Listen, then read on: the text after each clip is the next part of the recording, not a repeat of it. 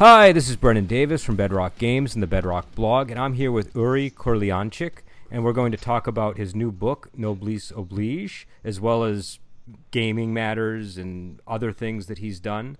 So, Uri, why don't you introduce yourself, and then we can talk about your new book. Okay, first of all, thank you for having me. Secondly, this book is my first novel. I've previously only written role-playing game materials and some short stories, which I gathered in an anthology called Tales from Israeli Storyteller. So that was like my first attempt at fiction. My day job is playing with kids in schools and community centers as an after-school activity. So ever since I started working the job, I've written a lot less for games, unfortunately, but I do have some products in mind that will be more aimed for children. Okay, so would you like me to talk about the book now? Yeah. Why don't we get into well, actually, before we do, I just wanted to ask you: did you you said that you play a lot of role playing games in your day job? Yes. So is that is part of the activities that you're involved in there? That is the activity, actually. That is the activity. Okay, so because you gave me a very high number. I remember I was boasting that I was in like 3 games a week or something to you, and I think you said that you were in 10 games, and so that yes. floored me. These games are short. Each session is 90 minutes long. We have sessions that take place during school time and in the evening. And the players are the youngest are second graders, and the oldest I had are seventh graders. So Okay. there are also different age groups. With the younger kids, I play like a simplified versions of Dungeons and Dragons, and the older ones are like all sorts of stuff. I've done Shadowrun, Vampire, Traveler, Star Wars. And before we get to the book too, I just wanted to ask: have you found that they take well to the regular RPGs, or do you use the? I know that there's a lot of games out there that are designed with children in mind. Do you take any of that material or any techniques from those kinds of games? No, I did not, because honestly, I'm a little critical of those games because I'm going to say something sounds really strange, but they infantilize children. Mm-hmm. Children. They are not as childish as some of the books assume. I mean, children do want to be badass, to be awesome, to do tough things. They don't want to just be chasing fairies and, finding magic mushrooms and stuff like that. So I do think that children should play slightly darker stuff. Like if you look at almost all fairy tales, they're quite dark, even their modern versions. No, that's true. And I started playing D&D, I think, in 3rd grade. So I mean, it's manageable, I think, for a child. Yes, and you go out, you kick orc ass, you get treasure, you gain levels, you defeat stronger monsters. There is no reason to do something which is like especially childish. I mean, these are not kindergarten children. And so why don't I definitely want to return to that topic, but I would like Absolutely. to discuss the book. Again, the title is Noblesse Oblige. And Yes. Can you tell us about the basic premise and the tone, too? I was very interested in the tone of the book. Absolutely. I will actually start by telling a little anecdote about how this book was born. So a friend and I were just sort of throwing ideas back and forth, and we'll just throwing random names into the air and random details. And then I looked at the conversation. It wasn't Google, so like I opened the Google chat and I pasted the conversation onto a sheet, and I started thinking, what can I do with that thing? Because it looked very interesting. And I sort of starting to basically role play with myself, like being both the GM and the player, and like challenging the heroine and coming with solutions. And sort of, I didn't know I was writing a novel. And after like several months, I realized I was actually working in a novel.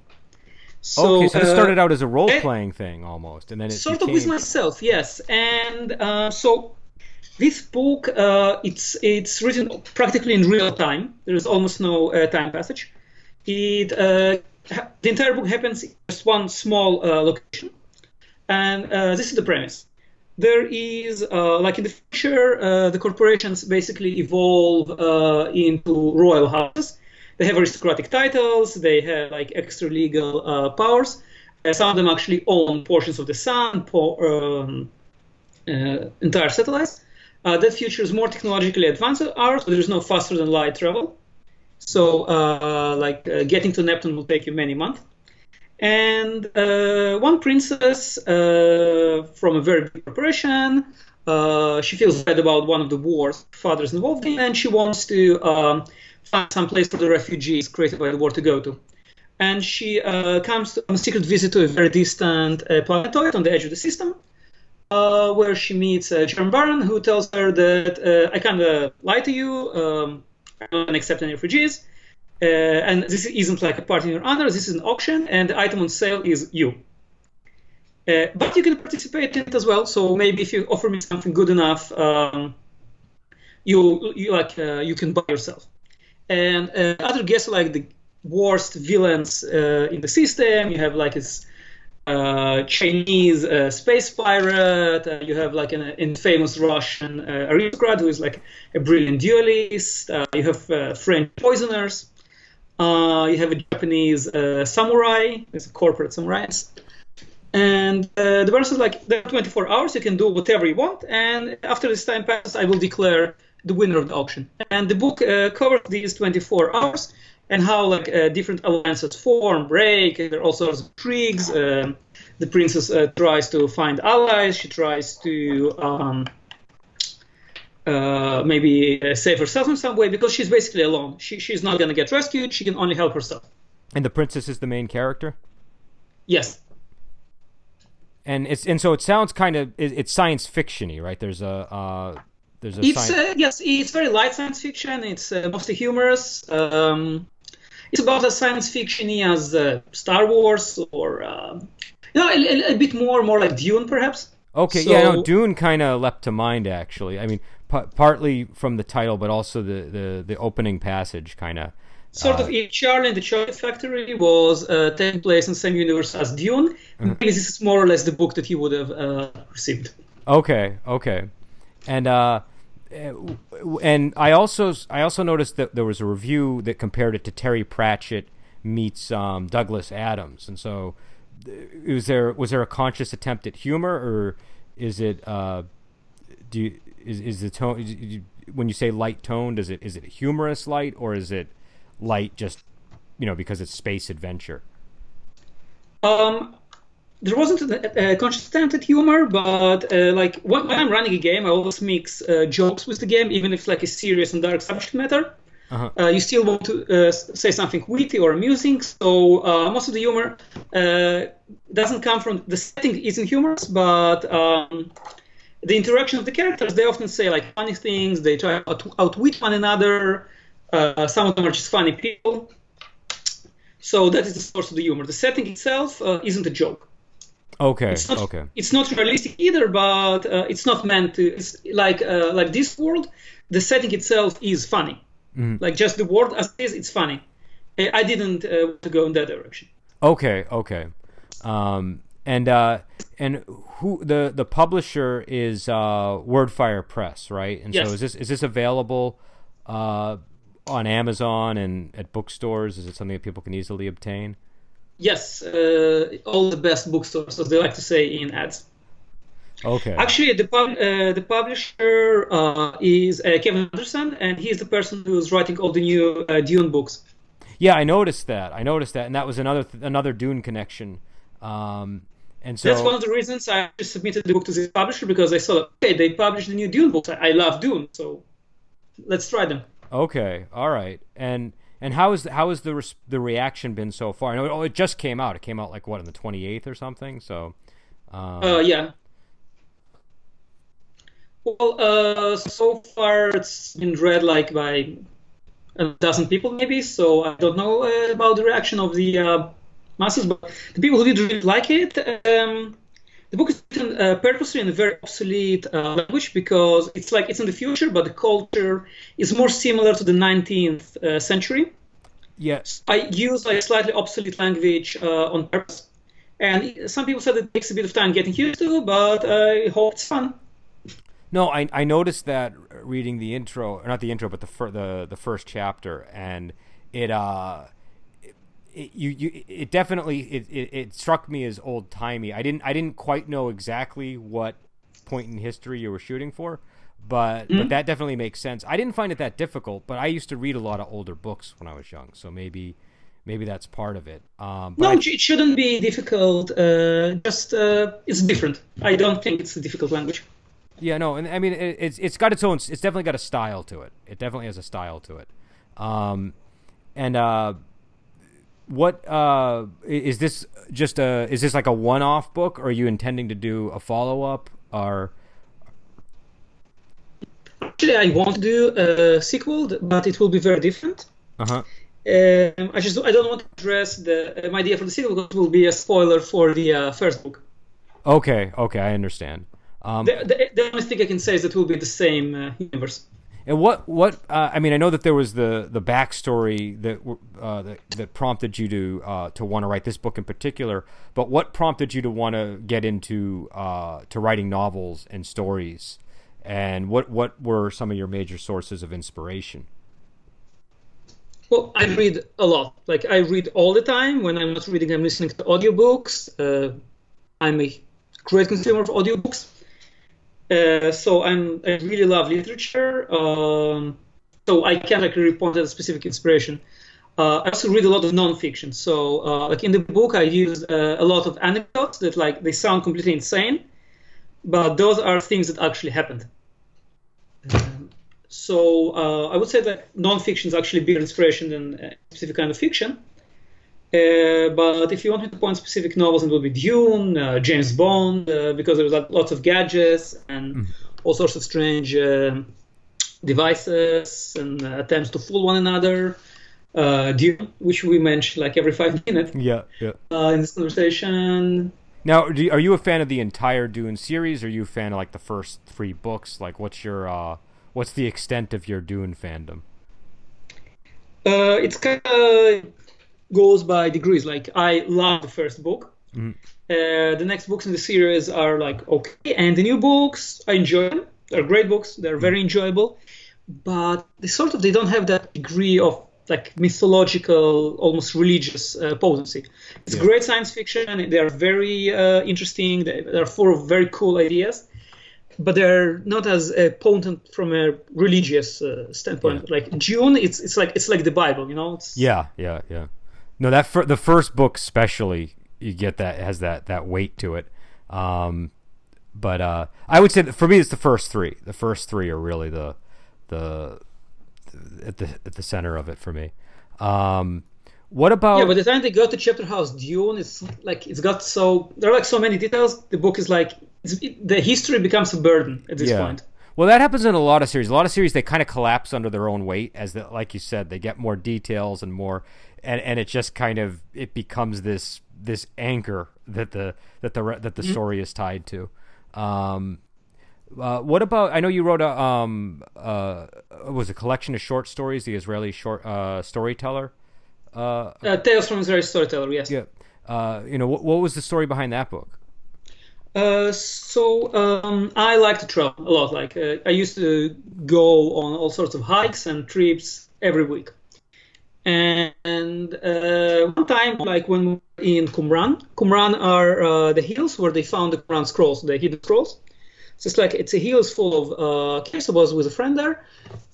And we just started throwing ideas back and forth, and I said, okay, there could be a cool fantasy story. There are caves or these ancient scrolls. It screams fantasy. So after that, every time that I'd go to a new place, I would take out notes about some story that could take place there. And I thought it would be really cool to write a book which could serve as a travel guide, because all the locations are described very precisely. If I mention a certain cave in a certain location, there's actually a cave there. If I mention a ruined Crusader castle in the forest, if you go to that forest, there will be a ruined Crusader castle there. But the characters are completely fantastical. So there's story takes place in Qumran, as I said, or in Meron, which is a holy mountain for Jews. It's the wellspring of the Kabbalah.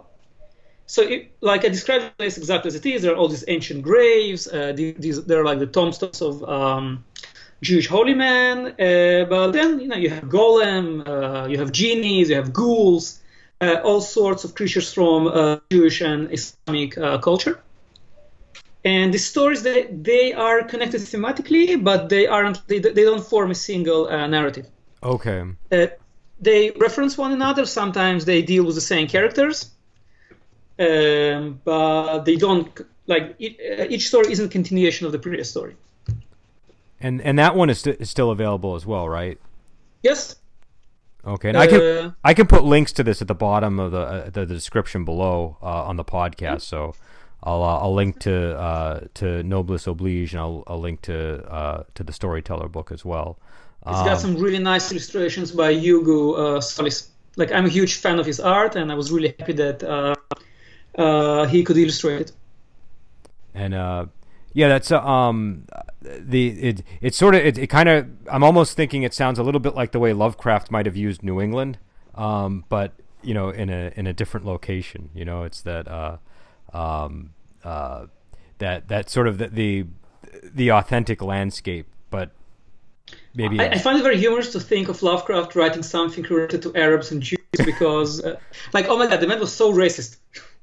Well, there's that, but he did have the Mad Arab in the as the sort of as the character. But yeah, no, he. I mean, I'm from New England, and the brand of racism that Lovecraft had was a very New England form of it too. So it was very sort of. I think it was like more scared than hateful. Yeah, it struck me as sort of like I call it old Yankee racism, and like Yankee in the sense of like somebody from New England who can trace their ancestry back to the Mayflower. Like, so like if you weren't English, that was sort of the source of the racism. It was obviously Arabs and Jews would be encompassed in that, but so would like Italians or his depiction of Italians is also very xenophobic. Yeah, so but the interesting thing about Lovecraft is that his wife, the one who supported him, she was Jewish, and Bloch, the editor that actually he's one of the reasons his stories survived, Robert Bloch, the author, he was also Jewish, and if I remember correctly, I think he was also homosexual. So, like, you have this extremely xenophobic person, and the two closest people to him are Jewish. I mean, so there's like this very interesting contradiction here. I think there's a lot. That happens. I think a lot of times you'll see people have a worldview in that way, but then they make exceptions and on a case by case basis, and also, I mean, who knows? Like, I've never really studied Lovecraft that deeply in terms of his personal biography, so I don't know how much of it was also maybe him changing over time, and if that played a role. But reading his stories, you can definitely feel the xenophobia in the fiction. And I sort of try to go in the opposite route. So you have each story has a different kind of protagonist. Some are like Israeli Jews, some are tourists from the West. One story is about a Bedouin policeman. One story is about some talking animals in Engedi. Engedi is the place where King David hid when Saul was looking for him. It's a nice oasis in the desert. So, like, the story that takes place there, like, the hero is a goat, essentially. So, like, I try to get as many different aspects of the country in the book. And okay. Jews, Arabs, foreigners, animals, tourists, even illegal immigrants, whatever. Like, everyone is there. Okay. And again, I'm going to post a link in the description below so people can find it. But let's talk a little bit about your gaming material too, because you've done a lot of game writing, and so I know most recently you did the Gorean adventure. Was it Turian Gambit? And so why don't we start there, and then we'll maybe work our way back. What can you tell me a little bit about that book? Yes, it's a book. It's an adventure. It's fairly short. It's a supplement for the Gore Adventures book published by James Desborough, known as Grimm, probably the most beleaguered person in the role-playing world right now. And the thing is that Gore has gotten a very bad vibe, but it's not really justified in my opinion, because it is a cool setting. It's got like people flying on birds. It's got like strange gold beetles and priest kings. It's a really cool setting. So it does have like a lot of bondage, and I mean, when people accuse the setting of misogyny, I can see where they're coming from, but it's like a small part of the setting. So the adventure I wrote is about like the characters have to get some item from a nomad clan. These like very powerful, very warlike nomads. And the thing about the adventure is that it's almost impossible to steal this item, because there's like all these people outside the camp, and no matter how strong the characters are, they won't be able to defeat all the nomads. But you can actually win it. But in order to win, you have to get into the culture of the nomads. So most challenges in the adventure are actually all sorts of how to deal with the culture shock of coming to an entirely different culture, how to win all sorts of strange athletic and intellectual challenges that may be presented. So there's like some action, but it's more of a cultural adventure. That's the direction I wanted to take it in. And so, what about the interface Zero from Gaza with Love? Is that that was Savage Worlds, right? Yes. It's a cyberpunk setting. I also contributed like a big chunk of the core rulebook. I wrote sections on the Middle East and on Russia, on account of being a Middle Easterner who comes from Russia. So it's a cyberpunk setting. Like, is there anything specific you'd like me to say about it? Well, I'm curious. Like, I mean, I play in a Savage Worlds campaign, and and I'm just curious if you know what was it like designing for the system? Did you find it a challenge? Did you find it easy? Was there anything different about working with that system than with others? I wouldn't say that it was like challenging in any particular way, but it was different because in Savage Worlds the power levels are more balanced. Like in Dungeons and Dragons, if you have a 15th level character, then first level adventure it's nothing for them. It's not interesting.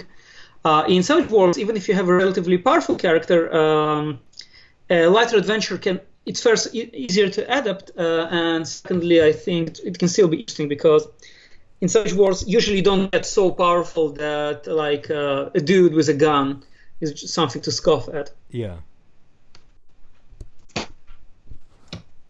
And, so I'd say that's like the main difference. Okay, and what's the plot of From Gaza with Love? What's the adventure setup there? Well, in this adventure in the future, there's like no longer conflict between Gaza and Israel. Gaza is sort of like a free city, pirate heaven, if you will. Uh-huh. And there is this Russian woman. She was married to a Russian oligarch.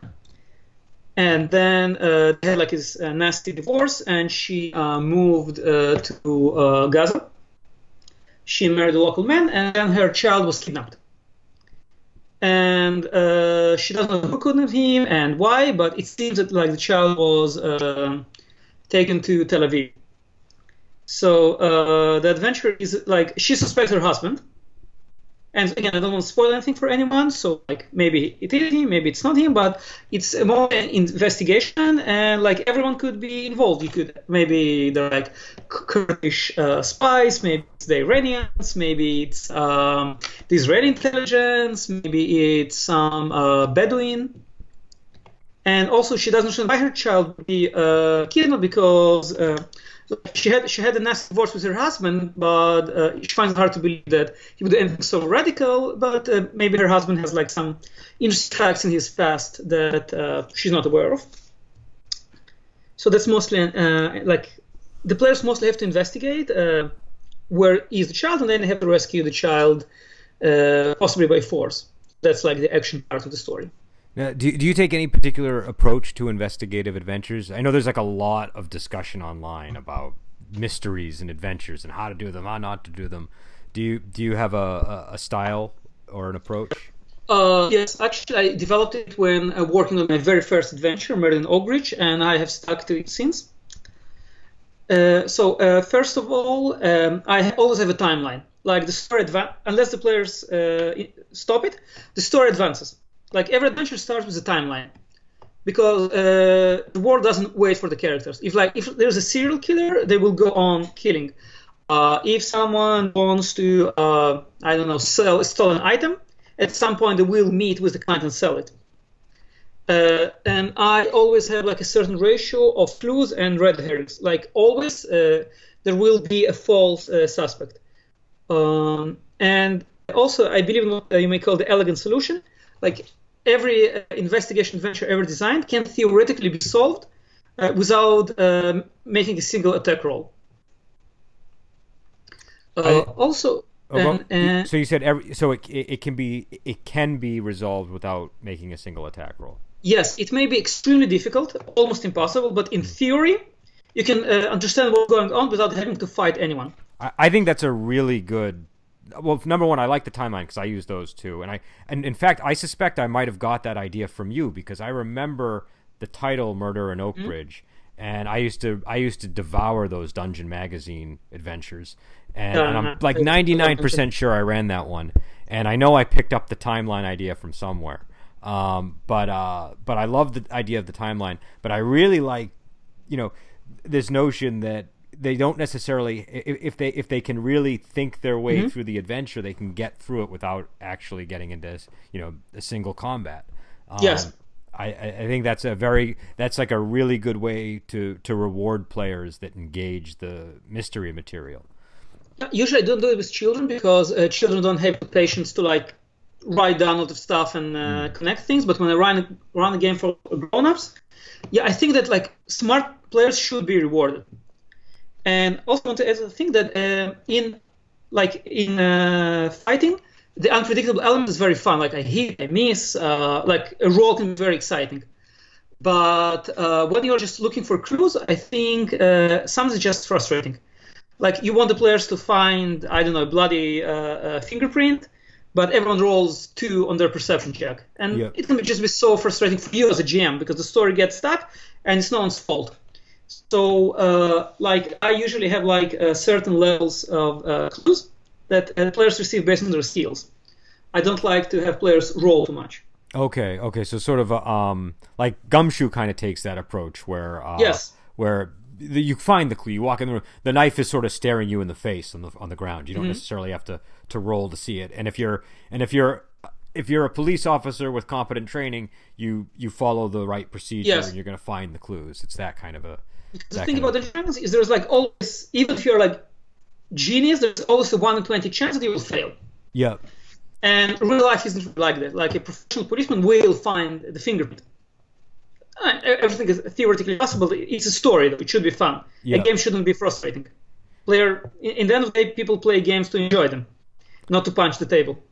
No, and if you're an investigator, it makes sense that you would have that ability to methodically comb through the room. And another thing that I like to do is if there's like a series of crimes, like every crime will be more and more sloppy, so that like smart players solve the crime very quickly and catch the murder like after the first crime.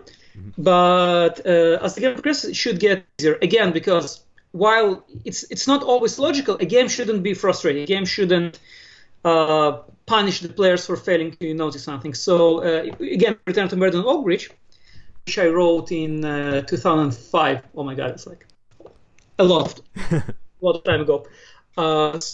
like I would have probably done some things differently if I made it now. But if you notice that like every crime is slightly sloppier. Like the killer is more and more under pressure. So the idea is that if the player couldn't solve it at first, they have a slightly higher chance to solve it after the second crime, and so forth. So the story advances, and the players don't get bored. That's the most terrible thing. If your players are bored, it's even worse when they're angry, worse when they're frustrated. Like a boring game is the most terrible thing in the universe. And the timeline can take care of that too. If the timeline is sufficiently, leading somewhere catastrophic, then the game will stay fun even if they don't end up solving the mystery. If something bad happens, by 12:30 the next morning or something. But it also creates a sense of urgency. Like you have to hurry. You can't take all the time in the world. Yeah. Which I think is important because that creates a feeling that their decisions matter, and if they and it can also add to the rolling, because if they need to get somewhere but to stop something bad from happening, whether they succeed or fail on a roll can sometimes determine that. So it definitely adds just a whole other level of excitement to the game. So what about the so I guess how would you describe your gaming style? Because I know now people, like with all the discussions online, people are very conscious of sort of, I'm this kind of a gamer. But I'm actually having a lot of difficulty fitting you into a box here. And I'm curious what how you would describe your GMing style and your playing style.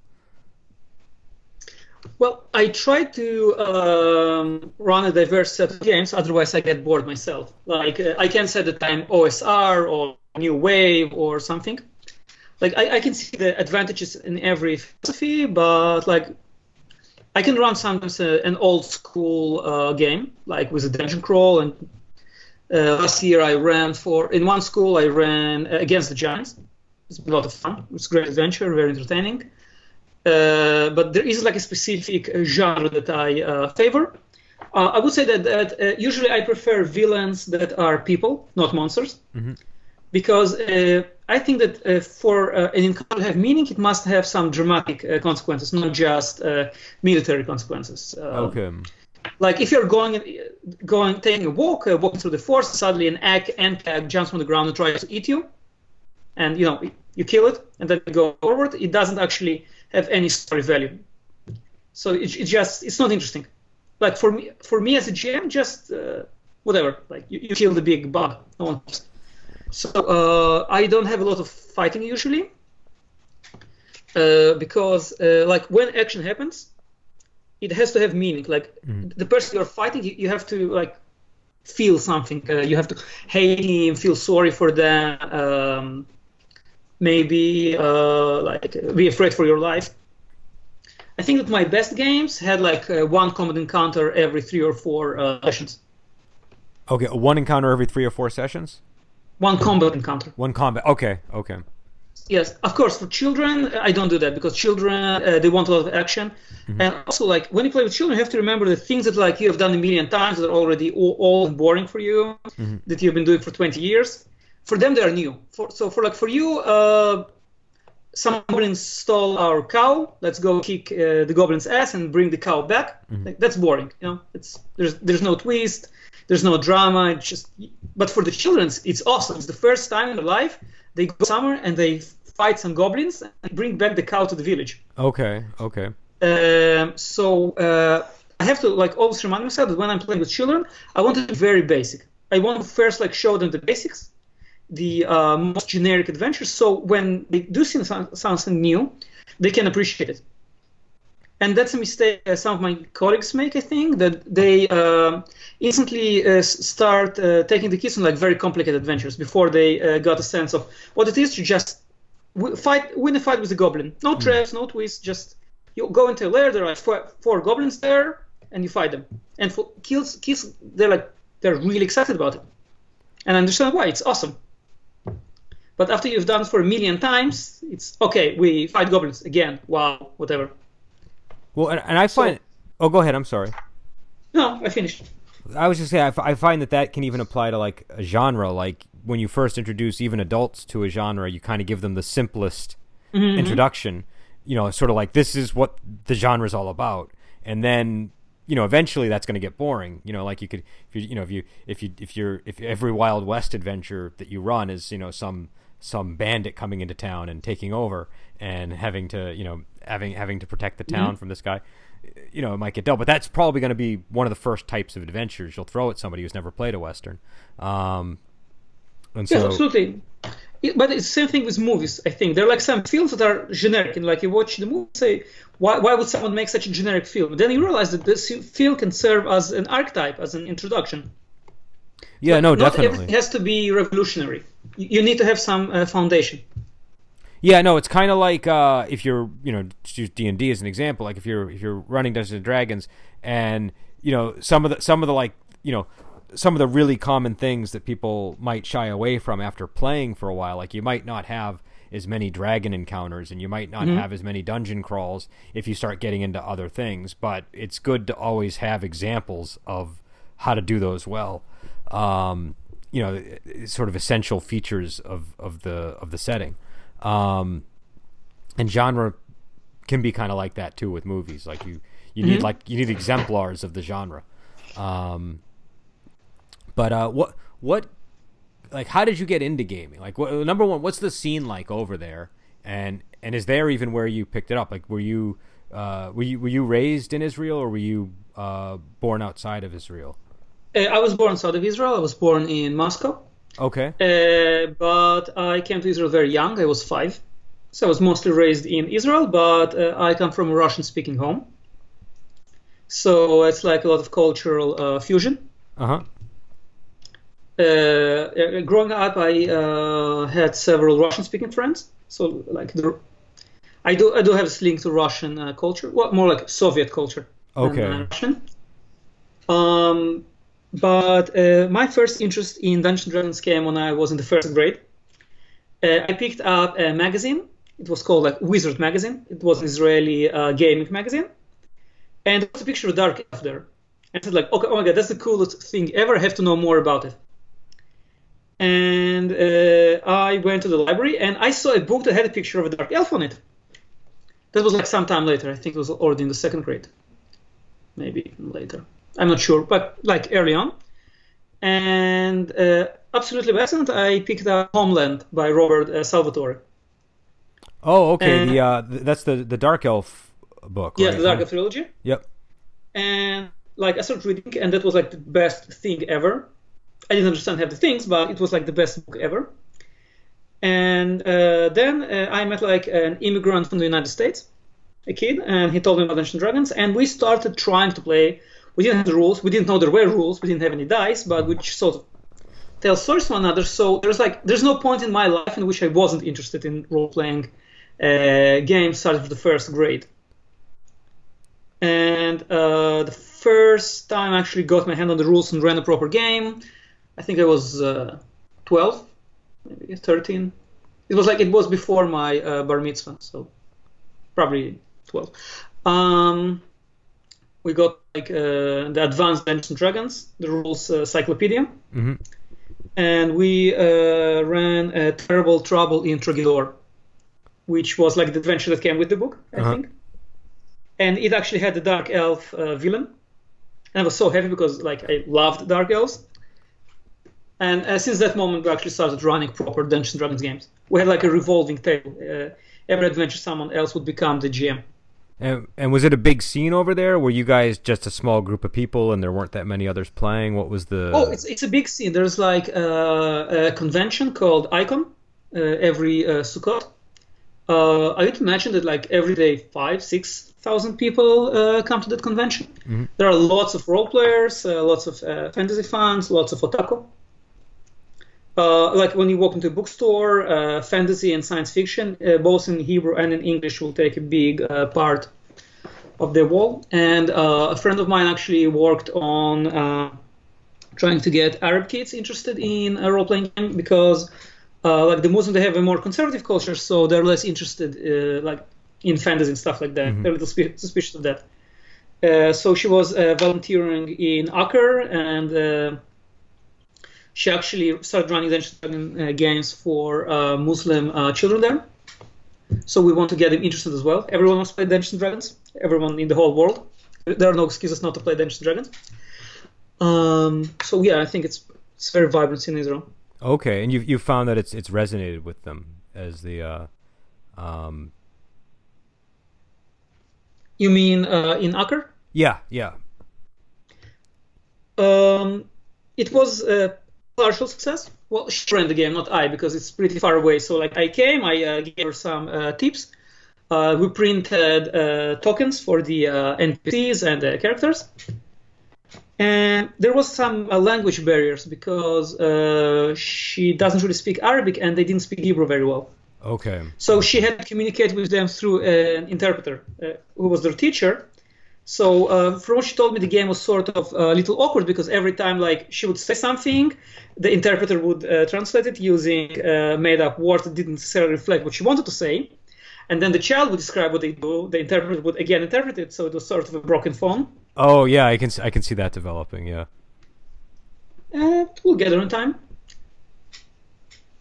And I think it's interesting. You know I also sort of came to D&D with like the Icewind Dale trilogy. So that was a and I don't think people like now, that Drizzt as a character has been around forever, and so.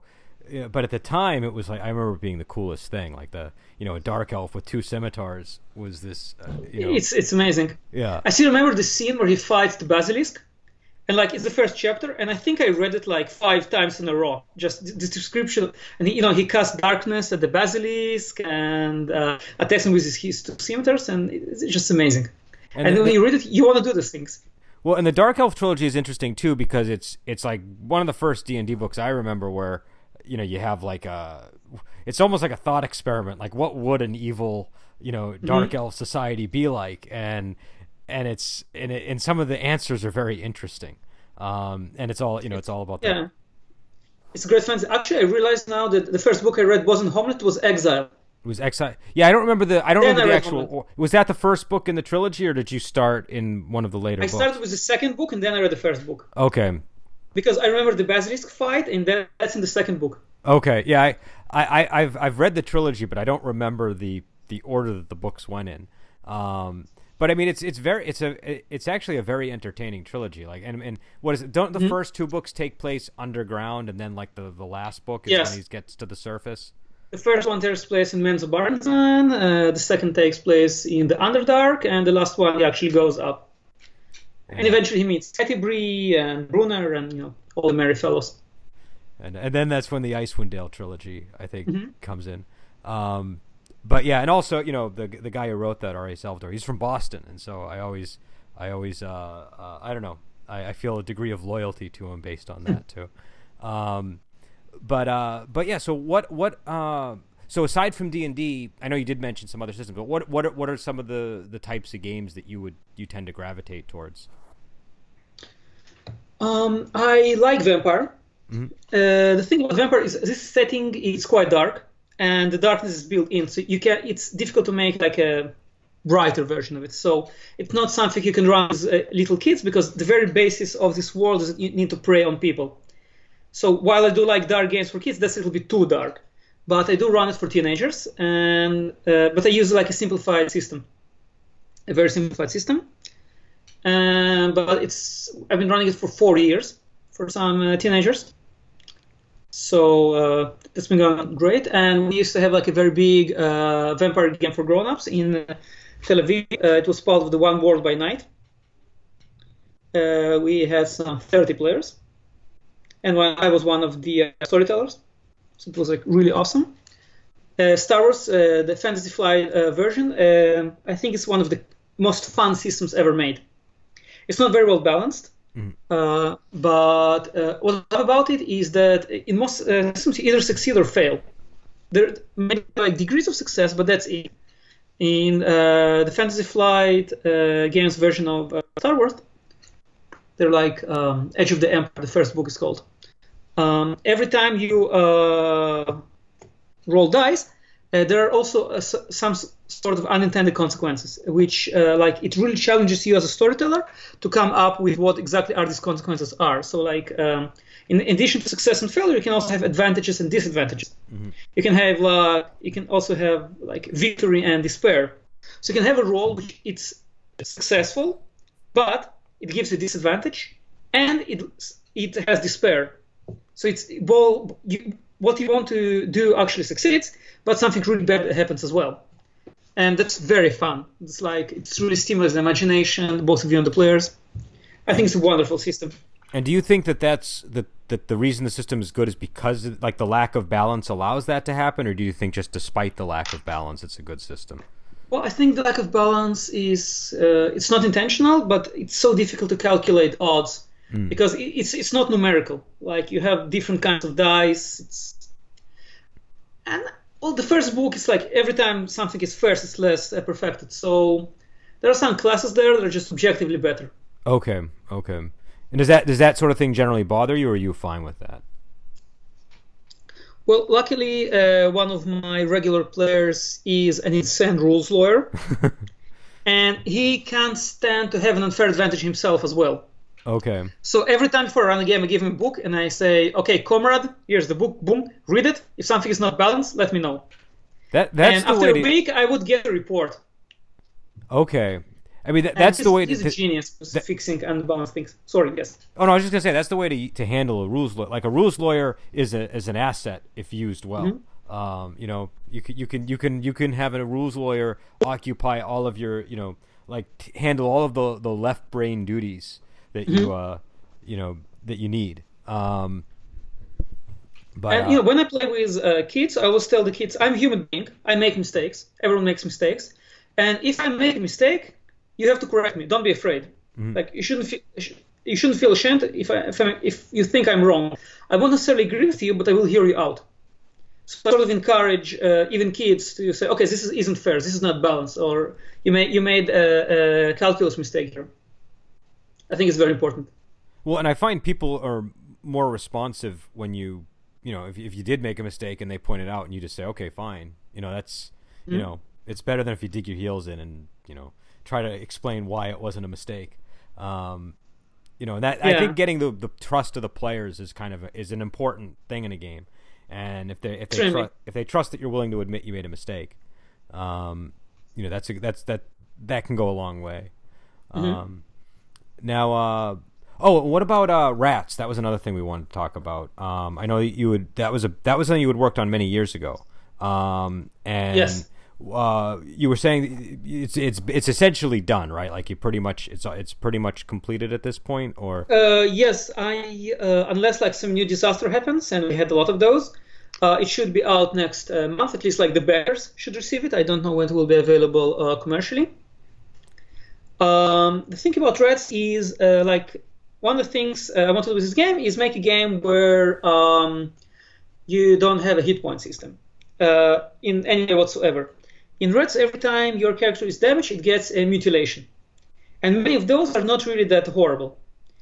So the basic concept of the game is that which doesn't kill makes you stranger. Okay. Now, can you die in the game, or is it pure, you just get mutilated and keep getting more and more mutilated? Yes, absolutely. You can die. You can even die pretty easily, but not due to losing hit points. Like, first of all, some mutilations just kill you outright. Mm-hmm. Like if you're playing a rat and a human steps on you, you're gonna die. Okay. But also there are like thresholds. You can have so many mutilations before your character just becomes unplayable. Mm-hmm. And also some mutilations reduce ability traits. So like you have an ability trait called survival. And if some mutilations reduce your survival to 0, your character just dies. Okay. And then you have the mutations. Like from time to time, you roll a random mutation. Your character mutates over time. And if you roll a mutation which corresponds with the mutilation you have, the mutation becomes much more powerful. So playing a terribly mutilated character is more difficult, but it also sort of grants you potential advantage in your character advancement. And what's the basic premise of the game? Is it what's the basic premise of the game? The basic premise of the game is that one day rats remember that they're sentient, they can read, write, talk, and they have a prophet called EE. And the prophet convinces them that they were created in the image of God, they created civilizations, they wrote all the books, they wrote the Bible, they created all the art, and humans just stole the civilization, erased all their history, and like humans basically stole the universe from the rat. Mm-hmm. And God is a rat, rats are created in his image, and like every time someone says that humans were created in the image of God, he is blaspheming. And this prophet goes about the world, he creates all sorts of different rat cultures. And each rat culture is like a very vicious parody of some human culture. And these cultures are like very belligerent also against one another. And then the prophet departs and the rats declare sort of a holy war against humanity.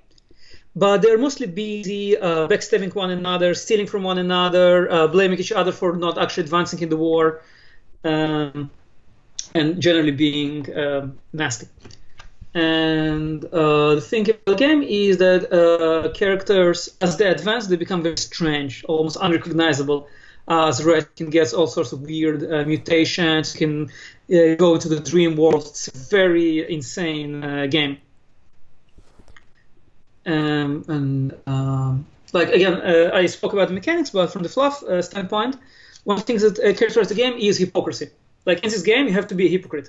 It's a very big part of the game. Like, you have to be a hypocrite.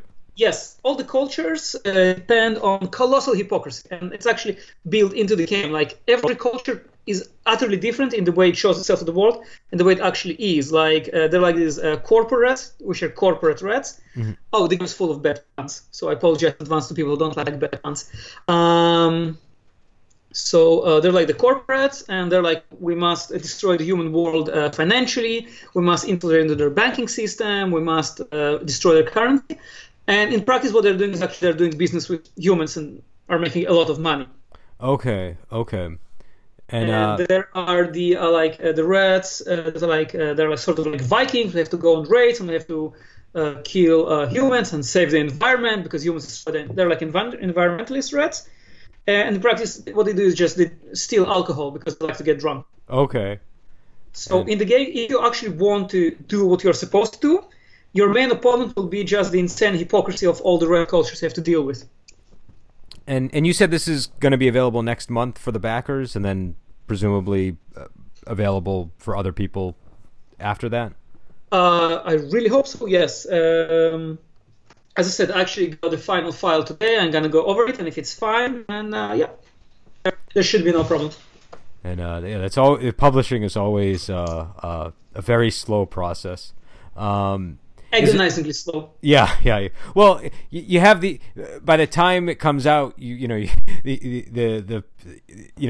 it's something that you like have been, you were enthusiastic about 2 years ago. Sometimes, it's one of those sort of things. Oh, I'm still very enthusiastic about this game. I think it's been great fun writing it, and I think it will be a fun game. Did you have? I know when you first started it, you were posting a lot of pictures of actual rats. Did you have a lot of pet rats at the time that you were writing this, or was that just something that you had rats on hand for the pictures? Actually, these rats belong to one of my employees. She at the time she had 4 rats, who sadly passed away since then. But every time I'd come to visit her, the rats would like instantly run and climb on me. Okay. They were like they were like small dogs. Basically, they behave like dogs. Like you could throw stuff and they run and fetch it. They were very friendly. They like to be pet. So she just took a few photos of me covered in her rats. I love rats, but I don't have any rats of my own. Okay. Yeah, that's. I mean, I wasn't sure if they were pets or not when I saw the pictures, but yeah, they're pets. They're fancy rats. They're not feral rats. Okay. Yeah. So I mean, I've had you here for like an hour. So is there anything else that I haven't brought up that you want to talk about, or any of your books that you'd like to draw attention to? Well, as I said, Noblesse Oblige is my latest novel. I'm very excited about it. It's my first novel. I've been writing for years, but it's the first time I actually completed a novel. And the thing about this book is, while working on it, I was surprised myself with how the story turned out each time. Because basically my approach was I'm a GM, it's campaign, but it's got only NPCs. I was basically running a game with only NPCs in it. And there were like one time when the protagonist was in a bind, and I said, okay, so like I right now I'm looking at the player, and I have absolutely no idea what I should do. Like I have invented a challenge that I don't know how to solve it. I have no idea how to approach it. And actually started asking my friends, like, what would you do in this situation? They're like, you're writing the book, you can do whatever you want. But I don't want to cheat. Like, I invented this problem, and I want to solve it, or not. Maybe the protagonist will lose. I don't know. Like, a book doesn't have a happy ending. Like, some books have a bad ending. Just tell me, what would you have done? And, like, the final encounter is actually something that is inspired by, like, telling someone, okay, so that's so difficult, I have no idea what to do with it. Like, I have driven myself into a bind, and I think, like, the final result turned out pretty nice, because, like, I was surprised myself to avoid stereotypes and actually, like, run a game with myself. So, and I repeated, like, several times now, but that's, like, for me, the most unique and enjoyable part of working on this book. Okay, but I would of course love to hear the opinions of other people. And I mean, and it sounds like it started. I mean, I saw a couple of reviews on Amazon, and I mean, like I said, it came out with the 28th. So yeah, hopefully we'll start getting some feedback there. I was able to read the first chapter before this interview, and I'm going to actually order a hard copy of the book, because I like to read things in print when I sit down to read them. But I think it sounds like you have the thing that you're saying that's intriguing me is that it sounds like you were willing to surprise yourself as the writer, and so yes. I'm not necessarily going to know as a reader, okay, this person's going to survive because they're the main character, or they're going to get what they want because that's how it's supposed to play out, which I think makes for a more engaging and interesting story. How long did it take you to write it? A lot, because I was working pretty slow. Like there was no deadline. I was just working at my own leisure. And in the meantime, I had my day job. I had several writing projects. Actually, there was a hire to work on, so they had high priority. I would say around 2 years. Okay. That's not too long, really. Was it 260 pages or something? Yes. So I mean, that's not too long for that amount of time, I think, or for that many pages. I think a professional writer will probably do it much faster. But I was in no hurry, and also, as I said, there was like one part I got completely stuck. I had absolutely no idea what reasonable thing the character can do at this point. So that was like a pretty long break when I actually started badgering people. Okay, what would you do that in situation? Nah, that wouldn't solve it. What would you do? No, it wouldn't work. It wouldn't work. The villain is way too smart for that. And how would you say, like, what? I mean, I know you said you wrote it kind of in the style of a GM, but I mean, obviously it's still a different medium. So was there? Yes, of course. Was there a difference in the process? Was there, was there anything you had to? Any other skill sets that you have to draw on when you're writing a book versus writing yes, a game absolutely. material? When you're writing a role-playing supplement, you want to be as clear as possible. Like language is the vehicle you use to transfer the idea in the clearest, simplest form to the reader. When you're writing a book, you want language itself to be interesting. You want to, like, the language is one of the tools you use to convey mood, to convey tone, to control the pace. So, like the way I see it, campaign setting is basically 100,000 words of exposition, and the players are those creating the story. It's completely static. Like so you describe. Oh, go ahead. You describe a certain setting. You describe all the problems, and that's that. And the story moves through time. So first of all, like the language you choose is very important. You control the pace. You control the mood through the use of language, which becomes much more important. And also, I often had to resist giving too much detail, because there's no such thing as too much detail in a campaign setting. Like the more detailed the campaign is, the better, in my opinion. Yeah. Because like if you describe a small village, maybe the GM will use it someday. I don't know. Who knows? like you had the Ravenloft core setting, and then you had all the gazetteers. Yeah. And I actually used a lot of data from the gazetteers. Like there's like this small tavern on the edge of a small village, on the edge of a forest somewhere, and at some point the players actually reach the spot. And I don't have to invent it. I actually have a gazetteer for that. And in the novel, you have to say, okay, stop. You will never use that information. No one cares about it. It doesn't matter what happens like on the other end of the universe. Just let it be.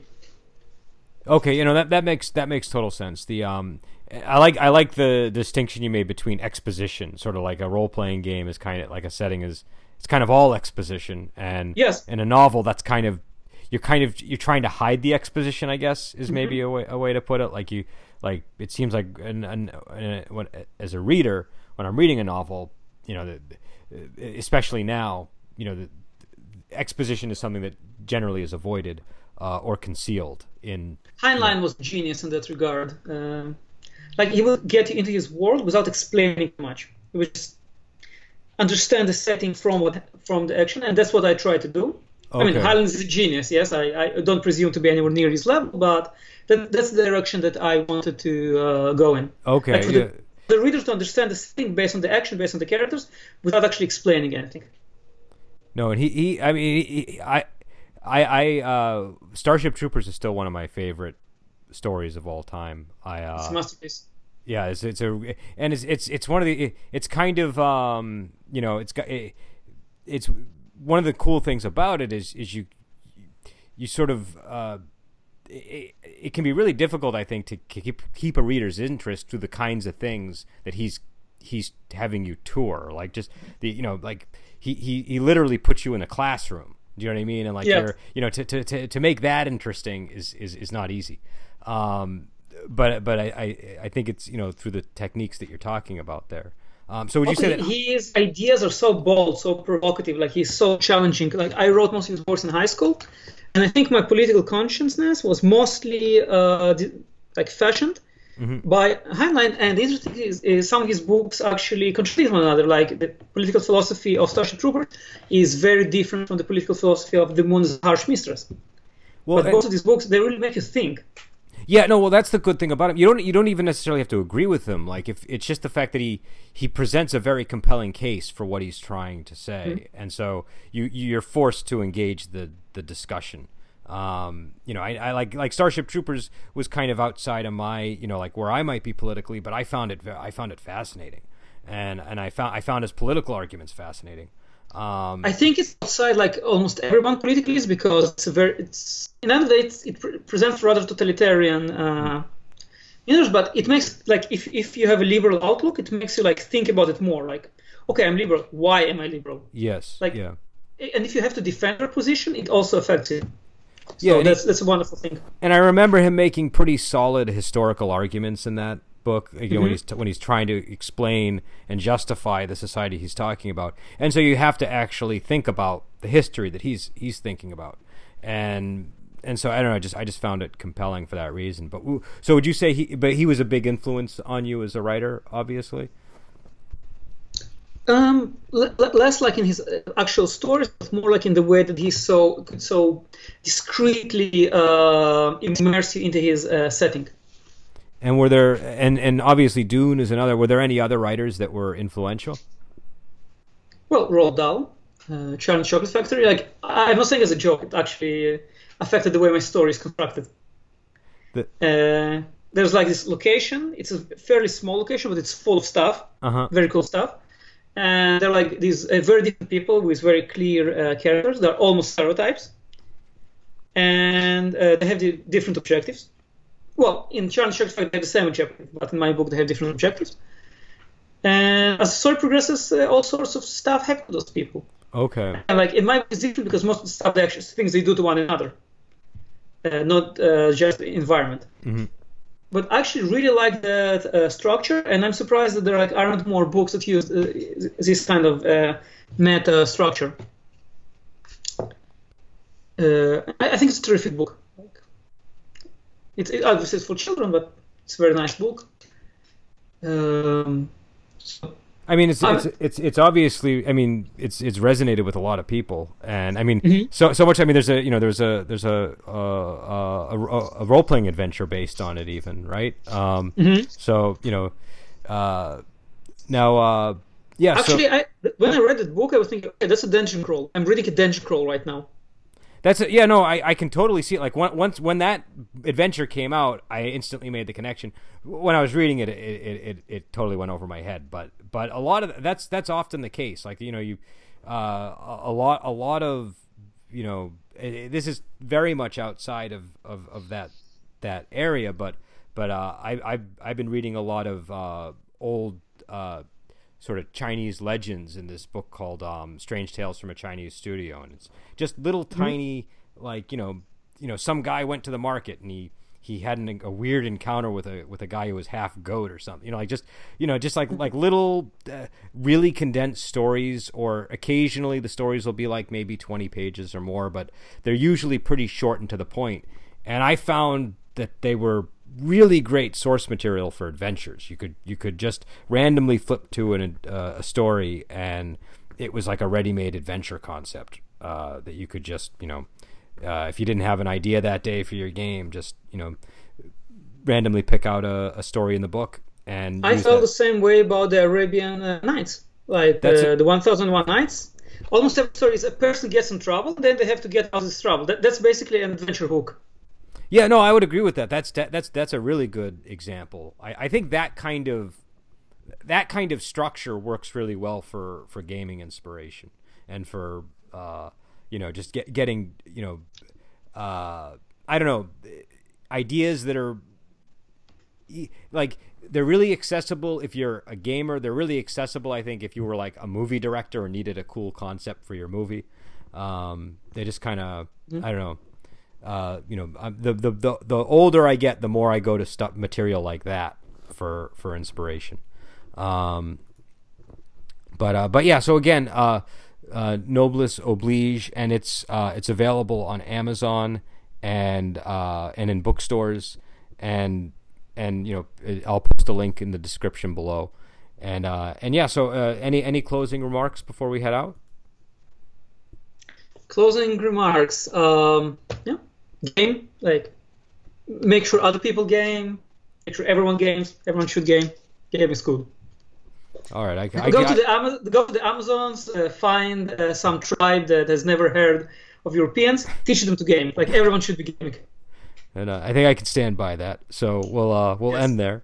And again, it was great. It was great having you on. I really enjoyed the conversation, and I think that there was we covered a lot of ground. Yes, absolutely. All right, so we will be back on. I think I have an iClaudius discussion coming up on Sunday, and next week we're going to get back into our Wusha weekend. And so until then, I will talk to everyone later.